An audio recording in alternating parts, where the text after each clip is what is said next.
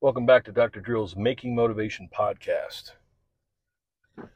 My friends, today is the 3rd of October, 2023, and it is a Thursday. It was a beautiful Thursday. It's about 78 degrees right now. Tomorrow I don't think it's gonna break 70, and it's gonna be, that's an accomplishment for August, the August of 2020 somethings, climate change and all that shit. So I got a lot to say. All right, I got a lot to say today. I'm gonna try to tackle it all. I'm gonna start with a story. I got many of them, man. Every day is a story, and I'm glad that I see the world that way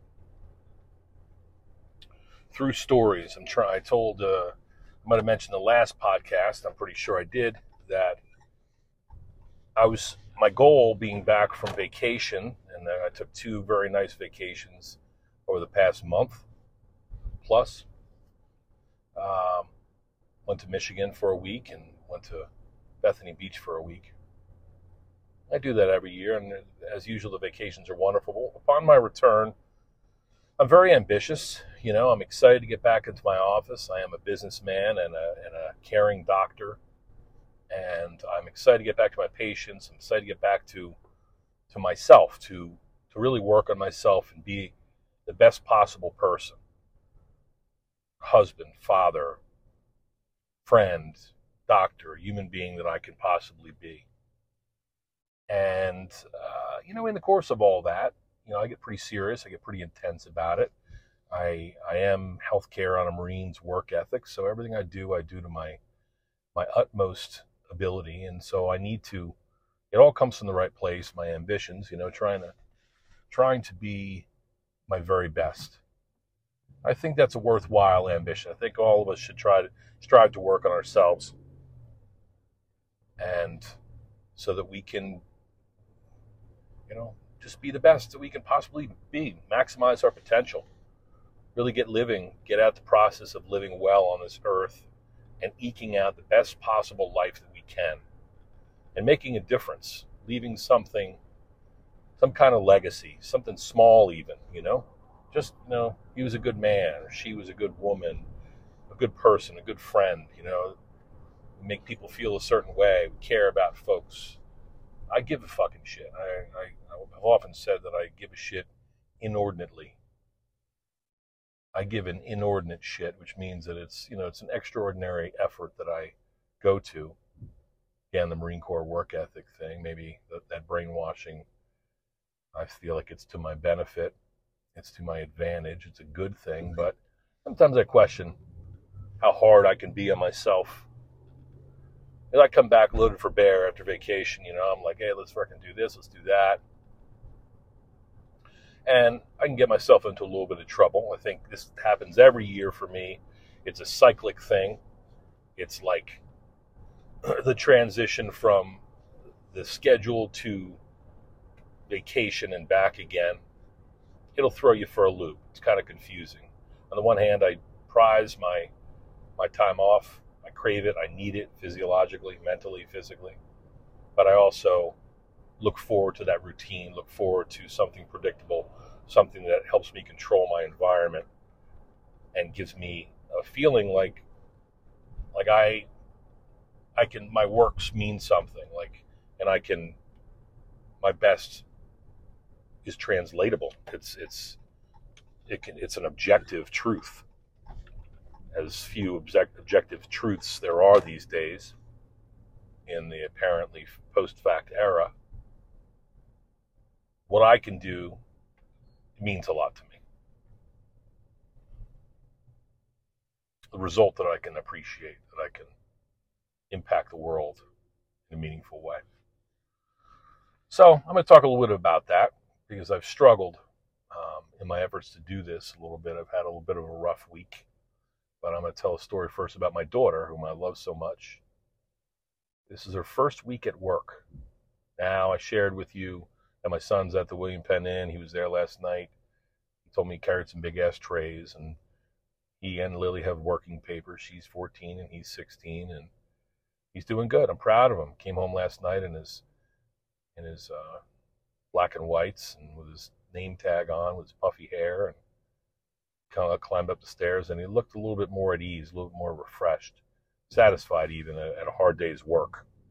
And even though fuckers only gave him $5, tip, because he gets paid from the servers, hopefully that shit'll change. He's working a brunch on Sunday. I can see that he's catching his stride and he's finding his way, and they're feeding him during his shift, and I'm so proud of him. Lily, she was a little reticent, a little reluctant to go and get a job at an ice cream parlor or at a restaurant or something, even though she'd do great at it. She decided she'd start with Dad. So she came in and worked with me Tuesday and Wednesday, and she did an awesome job. But when we're new at something, we don't always hit the mark, and so in our efforts to find that bullseye, we miss a lot. And you don't know what you don't know, right? So she doesn't know how to take payments or schedule or verify insurances, all these things that are really a piece of cake. So it's a little struggle, and so she was stressed. She said, prior to going, told Mandy, and I said, okay, she'll be okay. She would be with me. Now, she came and worked because Emily's been out sick this week, and she's doing better. But Lily, I've been trying to get her some hours, and so unfortunately for my confidant Emily, well, actually fortunate we had Lily to jump in as Emily's been healing up.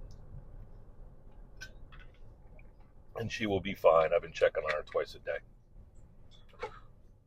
She's got a cold. So, but a bad one apparently. So, following doctor's orders and healing up. So Lily comes in and she's struggling a little bit, and I can tell she's a little tense, and so I'm tense. Because I'm like a fucking free nerve ending. I don't know if you know anything about anatomy, but inside our skin, embedded in our skin mostly, also in our joints and other tissues, but mostly the outside of our body, our skin, our largest organ.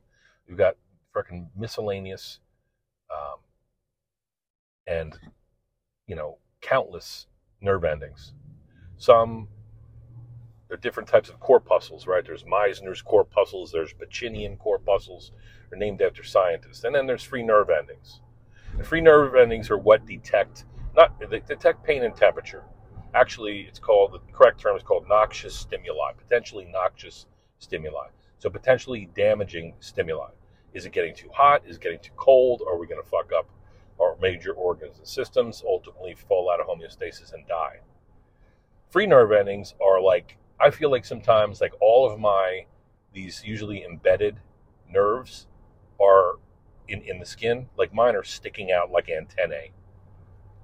And like I feel people's pain, and like I feel things a little bit too much. I cry at fucking Legally Blonde. Sometimes I get frustrated, get anxious. I'm like, what the fuck am I anxious about? All the shit that I've done, all the shit that my capabilities that I know full well, why would I be anxious? So anyway, I'm anxious because Lily's anxious. And we made it through, of course.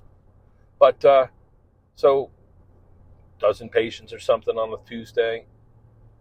All the tasks, we get home, she was quiet in the car. I'm like, you okay, honey, you okay? She was just done, like she was full. So she goes, we get home, she tears off into a corner somewhere. She actually hides. Mandy's trying to find her and see how her day was. She goes to seek her out, and no Lily. So we go on Life 360, which is a phone app that shows you where everybody is. If Mandy's coming home from work, I can see her driving down the road as a little icon, see her little picture. And everybody comes home at the end of the day, and everybody goes to work and school, and you can track people, and it's a good thing. Useful. So we're tracking Lily, and when you're inside the same house, it looks like the icon's moving around a little bit. So we're like, oh, maybe she's on the deck. Maybe she's in her room. Oh, she's over here. Maybe she's hiding. She's playing a joke on us. So Mandy's starting to get a little where is she? Maybe she just wants to be found. So this is happening. You finally find Lily. She's out on the deck. And she comes in, and I'm sitting on a couch. I'm tired too. And I see a half dozen fucking heads bob by my window, like the fucking Peanuts gang going trick-or-treating. coming by your house. Here they come. So I go, oh, who the fuck is this coming up to our door? I literally said that. So, Mandy said, she goes out there, she greets him, and it's like the North Penn or the Souderton High School principal, and accompanied by, like a half a dozen welcome wagon upperclassmen and women, like trying to like break the ice. Hey, welcome aboard. You're going to be a freshman. And so Mandy's got her she closed the door. She says, hey, I'll go get her. So Lily's on the stairs. She's fucking flipping out. She runs up the stairs, comes back down, halfway up, goes back down.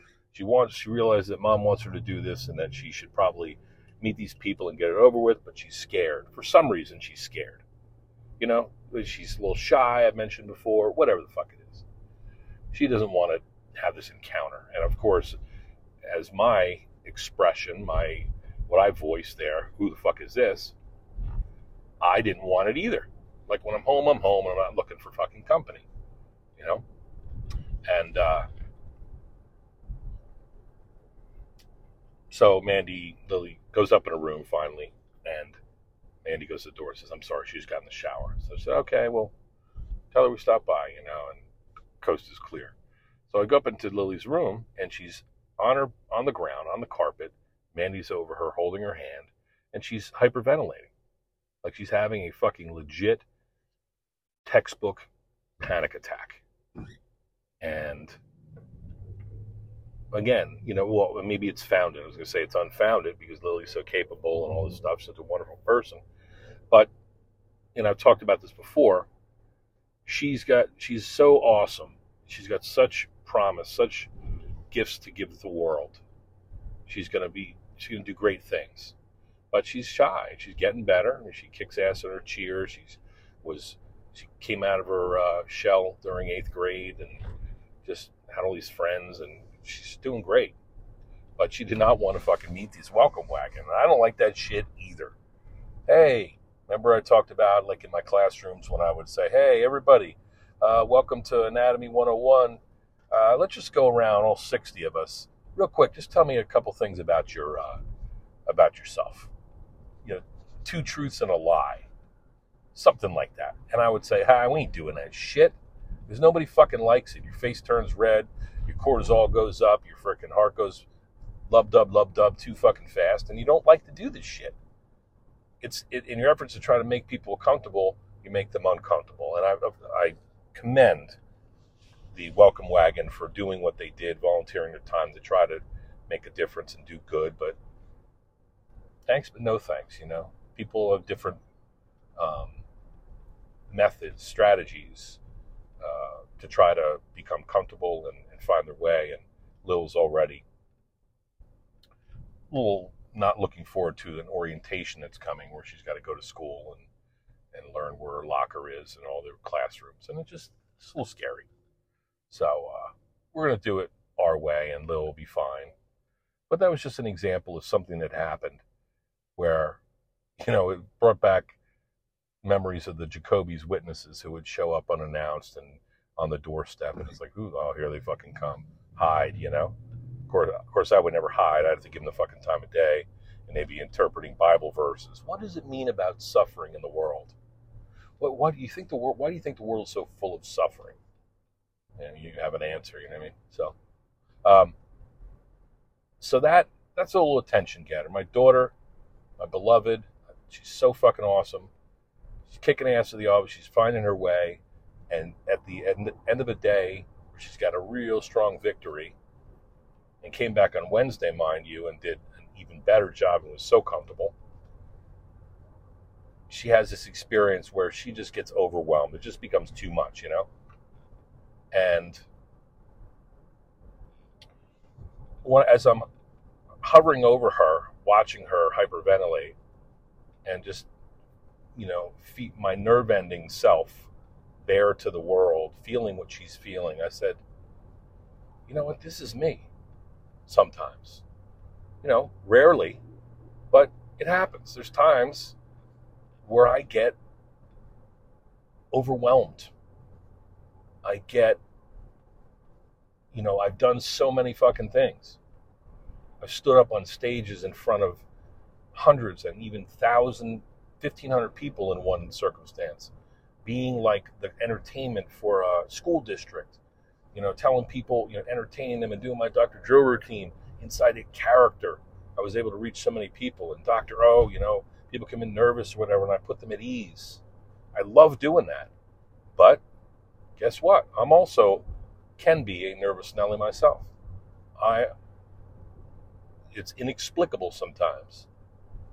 And this week has been that time. Some things can complicate it, okay?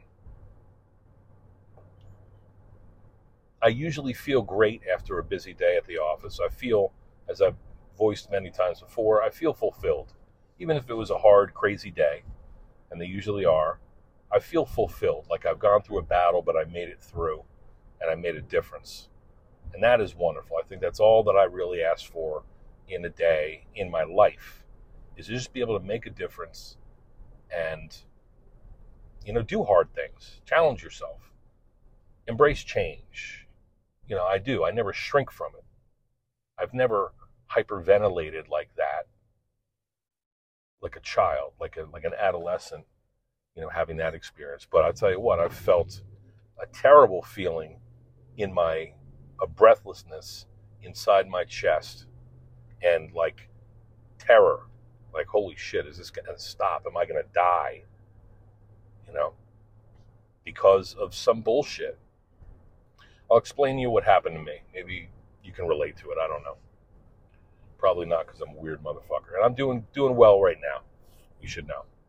So last weekend, I had a real busy week. It was my first week upon returning from Bethany Beach. Had a great time, of course. Came back, and the schedule was busy. It was full, and we were rocking and rolling. Emily and I kicked ass. We freaking owned that week. And at the end of the Friday, close of business, more than 100 patients on the in and out of the office that week. We did dominate. We won. We were victorious. But I got home, I was so fucking frazzled that week. Just tired. That night, I get home Friday. We have dinner. Mandy made a nice salad. We ate it on the deck. It was wonderful. Nice Caesar salad. And then we settled in that night. And, I had a 4-pack of beer that I had picked up. And I look forward to that after a long week or a long day. I'll say a long week, but what really the reality is, my friends, is that it became a daily occurrence. Like on many occasions as I do these podcasts, you can hear me interrupting, hey, okay, hang out while I jump out real quick or go into the store. What store am I going to? I'm going to Town Medicine Beverage. I'm going to North Penn Beverage. I'm going to a beer store and I'm picking up, not a case of beer, but I'm picking up a 4-pack of a premium India Pale Ale, a double India Pale Ale. So higher percentage beers, alcohol beers, 9%. I love the taste. I love the little buzz it gives you. I love that at the end of a long, hard day, when you're fucking physically, mentally exhausted, it just kind of helps you forget. It takes you to a place where all the little cares of the day are gone and you're at peace. Just overnight. You wake up the next morning, if I would drink 2 beers, often 3, every day. By the way, that is, depending upon your source, that's either a healthy thing to do, 1 to 3 alcoholic beverages a day. There's benefits to that. Or it's at least moderate alcohol consumption. If I was going to be, my family doctor would have asked me, I'd have to say it's moderate alcohol consumption. Every night drinking a 4-pack of beer. Or a 3-pack. I would typically drink 3. Because with 4, I would be a little hungover. I'd have to hydrate in compensation. I would have to, wake up in the middle of the night to fucking take a bunch of leaks, 2, 3 times to take a piss. And then the next morning, I throw down a cup of coffee, another cup of coffee by 9 a.m., 10 a.m. And then I just work. And I'd work so hard and so long helping people that at the end of the day, I felt great. I'd be my usual, cheery self, helping everybody and caring. And that I would arrive at the end of the long day. And at the end of the long day, at 7, 8 o'clock at night, I would stop home and I would pick up a 4-pack of beer.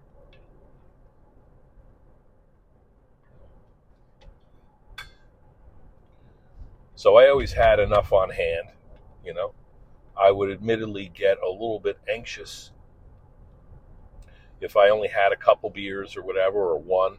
That wasn't enough. I had to make sure that I had the typical dose so that it was enough for me to have the desired effect. And I mean, the desired effect felt good. What does it feel like? Well, I said, it's kind of like a painless, at ease feeling that so many people enjoy. So many people, like to drink their wine, or they like to cut loose on the weekends or whatever.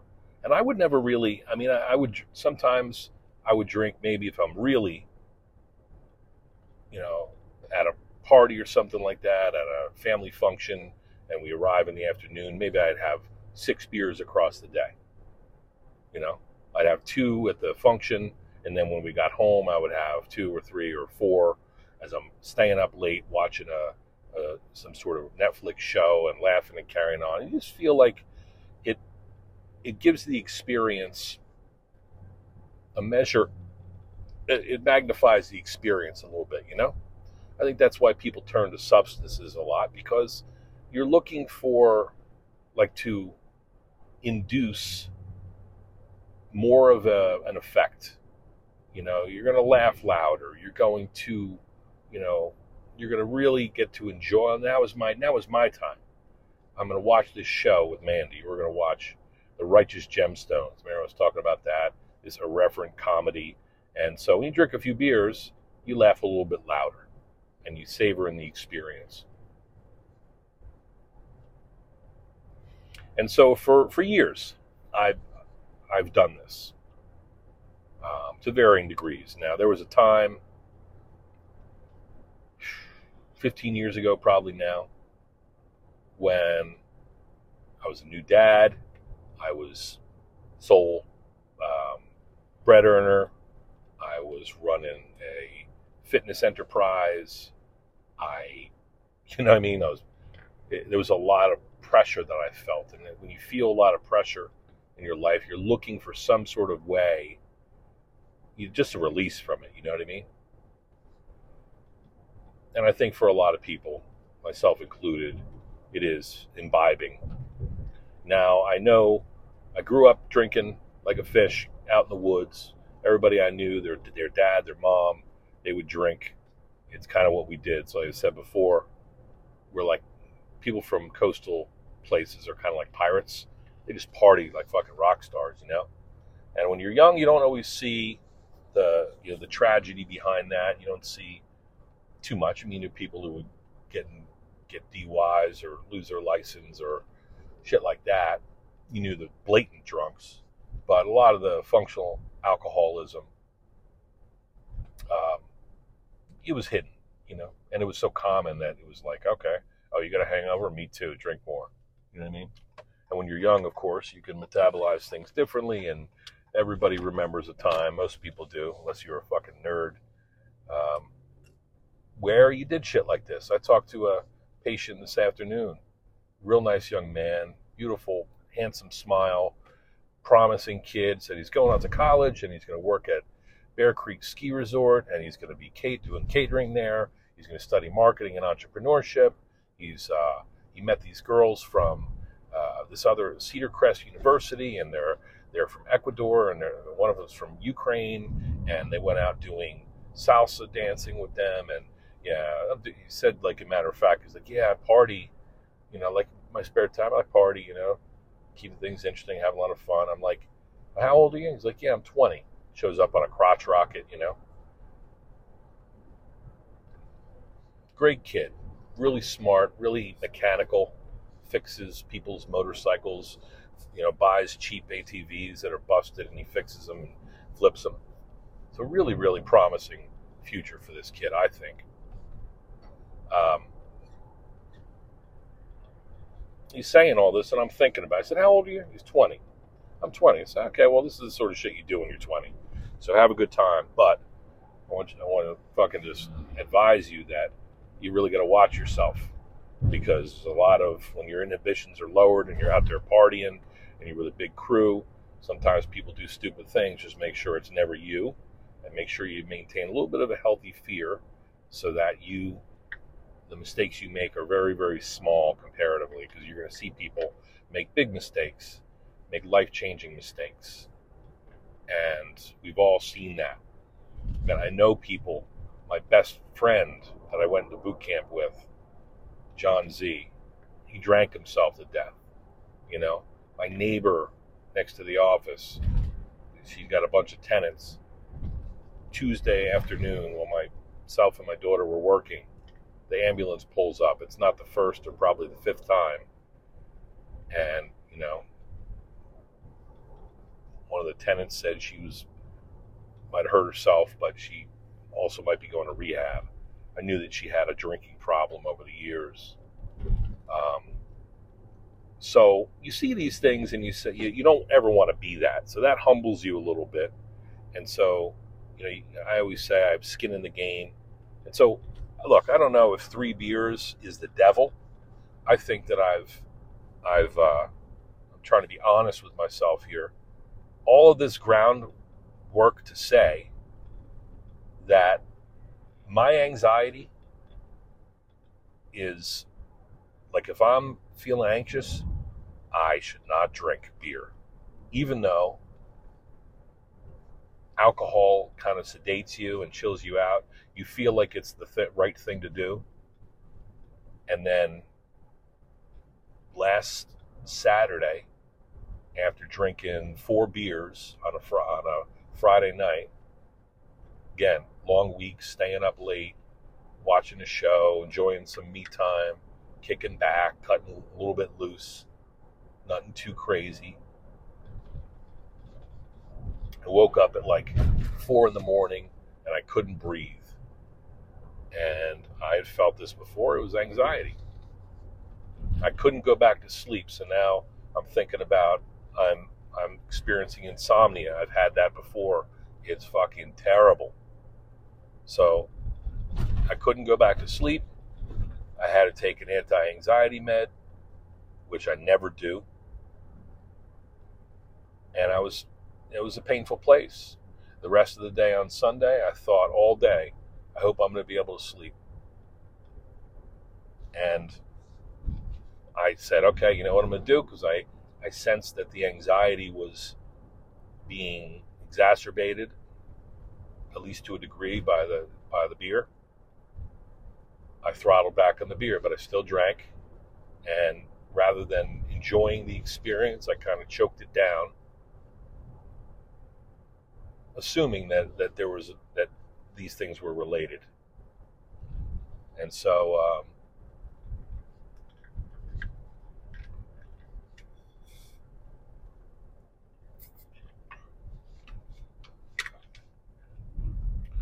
I'm done for a while. I feel like I've learned a lesson.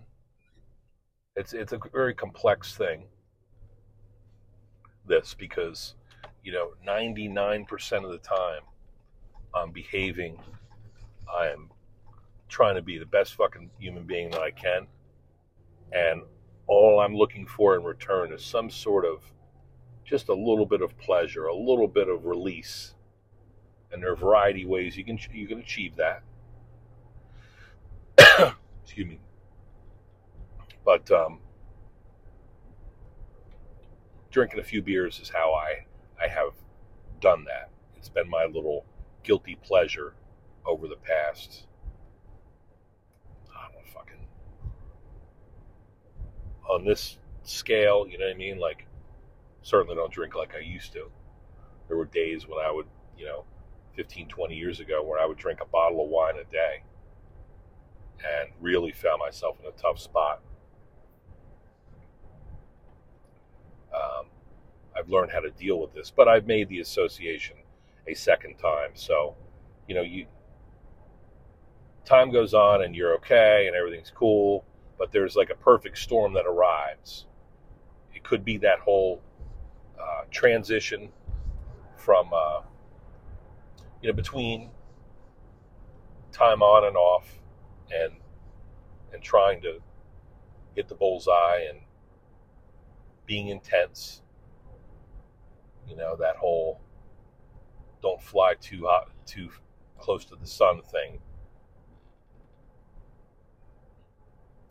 And so it's a byproduct of the person that I try to be. That I want to be, that I am.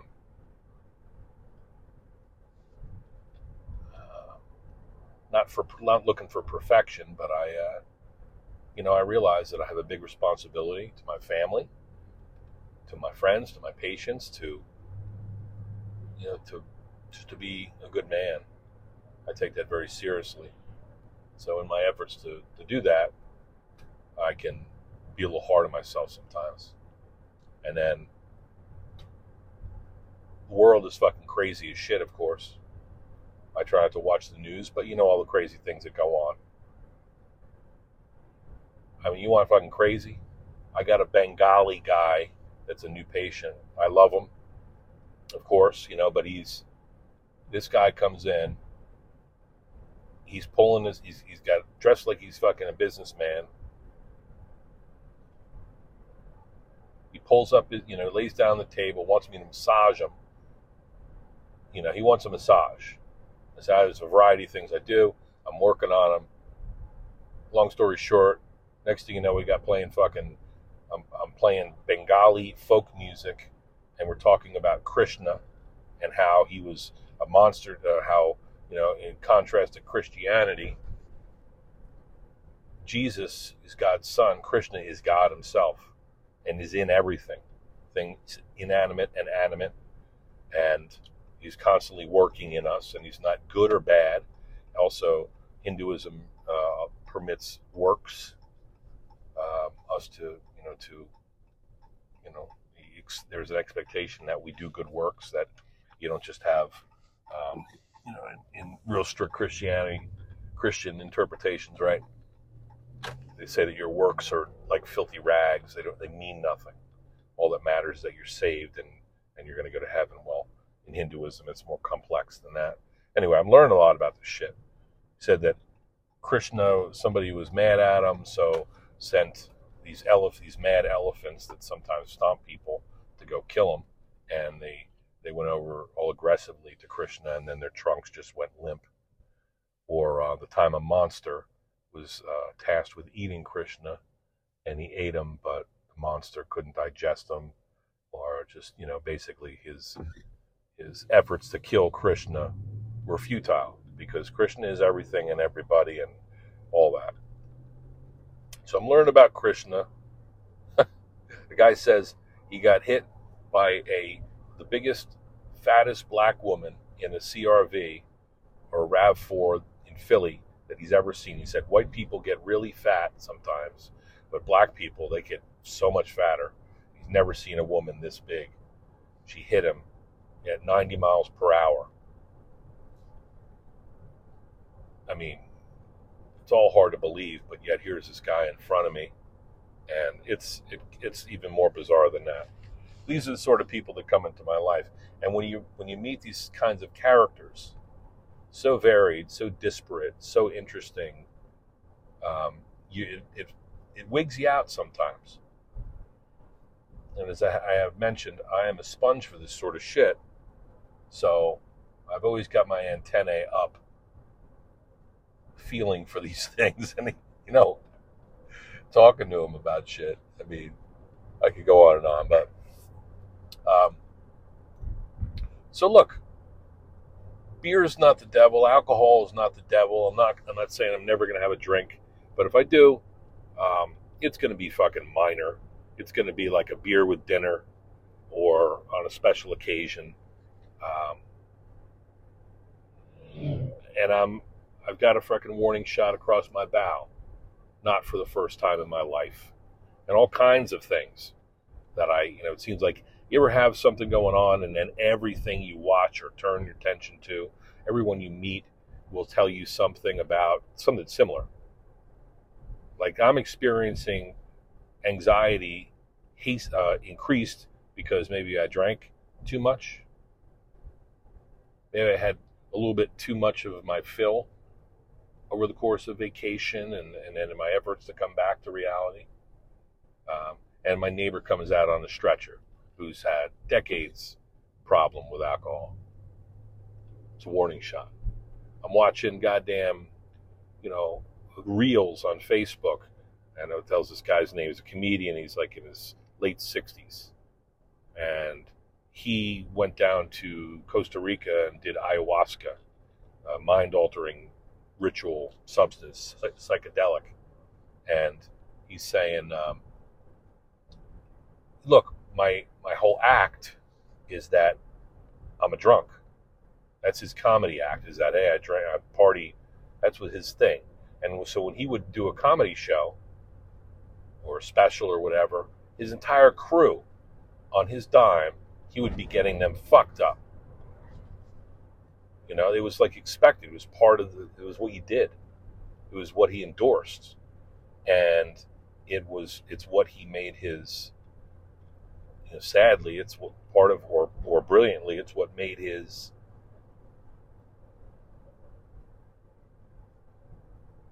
career. And now says he lives in Florida, somewhere in Florida, whatever, and his wife, she got him like an apartment. She got an apartment right on this really beautiful area where boats come through and everybody's out on their balconies. And all these guys, he said he's going to be almost 70 in 5 years. So he's got to prepare for 70. He's got all these people who are retired drunks out on their balconies. And he looks at them and he says, man, I can't fucking be like that.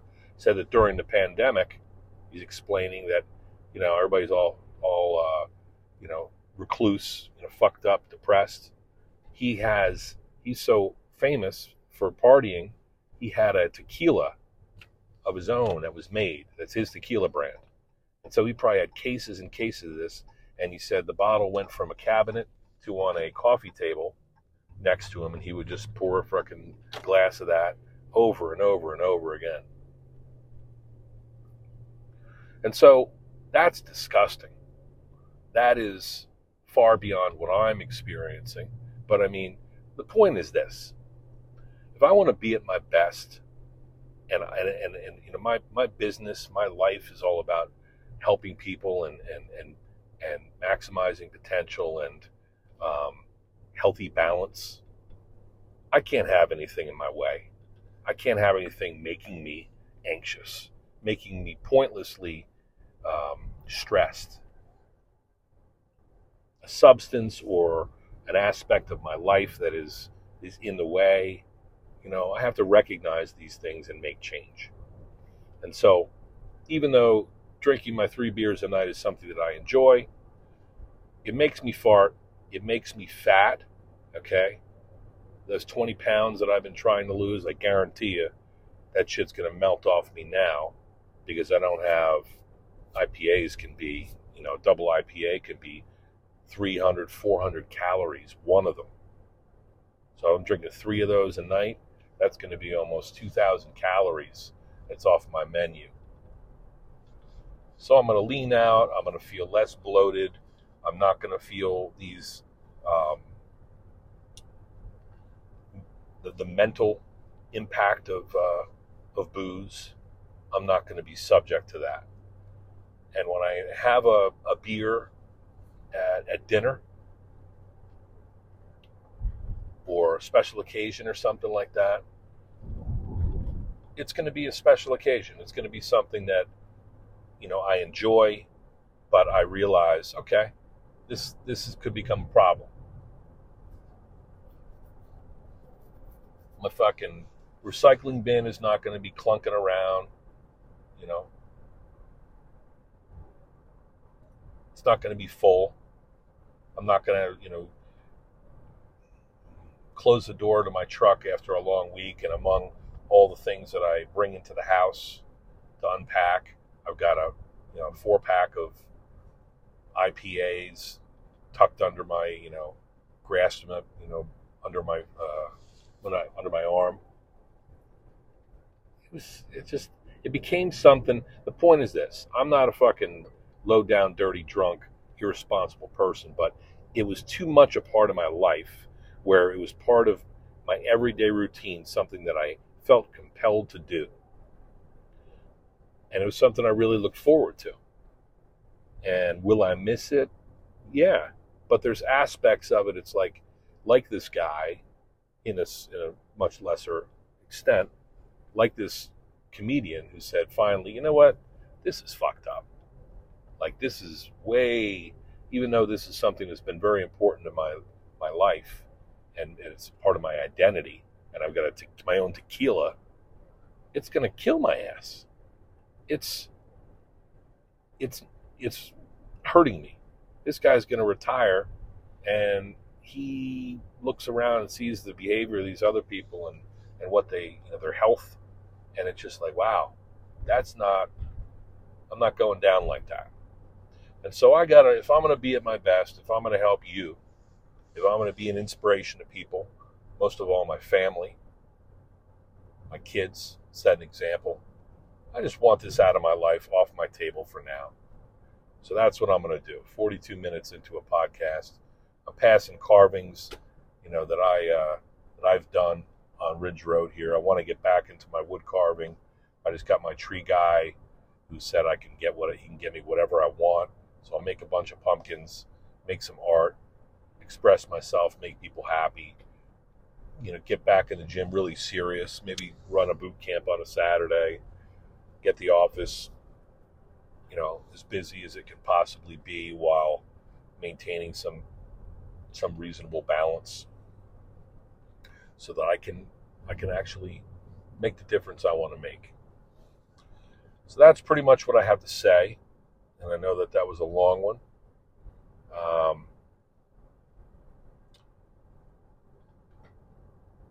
I think I covered it all. The title of the podcast was Temperance, Joy, Balance, and Survival. Dodging Chaos.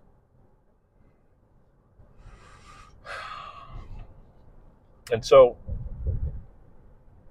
I also want to do some more podcasts, like with other guests. I have my friend Corey Lord, who's like a motivational sports basketball phenom, who we talk all the time about, what we stand for. And I want this guy to, I want the opportunity to sit down and talk in a focused way about, all the good that we can do through our work, motivation, helping people. I want to talk to my friend Chris, who's a former Marine, who just tells some stories and get a little wacky and laugh and carry on about the Marine Corps isms and the way things were and are, all the cool things about being Marines and crazy stories and shit like that. This guy's a character. Wait till you hear him. So I really feel like having guests, and that could be the most impactful thing. That requires some organization that I need to insert in this whole process, putting time aside. I mean, I just driven probably 30 miles over the last 40 minutes trying to, in efforts to get this podcast out. But it's something that I wanted to, an expression that I needed to make, because I've been feeling this all week. It's been a week where I stand victorious, and only because I'm being honest, I feel, and making the right decisions for all. And so, I'm proud of myself. My anxiety is gone. for the most part. Feel a little edgy, um, but I work through it. I sit in it, as some will say, and I'm sleeping very soundly Monday through Thursday. Sleeping very soundly. I wake up. I freaking maybe get up and piss once in the middle of the night. My elevated blood sugar that I mentioned on a previous podcast, I guarantee you that was in part or perhaps solely due to the 3 beers that I would drink every night. And fuck that, man. It's not worth it. You know, it's not worth it to me.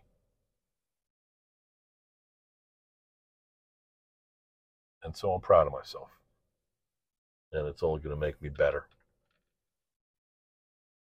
Now, I know that each and every one of us has our poison in life. So if you're a sincere listener, you're probably wondering or thinking, right, you know exactly what your problem is. Maybe you drink, maybe you smoke, maybe you fucking beat your meat on the toilet seat compulsively, maybe you stress, maybe you eat. I feel like these are things that we rationalize, and sometimes we might be ashamed of, particularly on some level when we know somebody who's going through something that we think, oh, could that be me? You know, look at this person doing that. I do that same thing. I'm not that bad though. Well, I'll just really watch it. How many people do you know that that's their thing, man? Their poison is they're drinking beer, they're sipping wine. You know, they drink one glass. Hey, maybe I'll drink a glass and a half or two. There's so many things that we do, um, just in efforts to survive, just in efforts to have a little bit of a respite from the slings and arrows of this crazy ass world. And it is. I mean, it's crazy.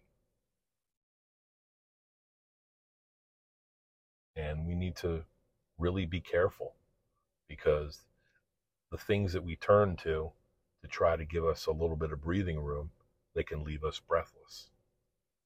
And on that note, I am going to end this podcast. More tomorrow.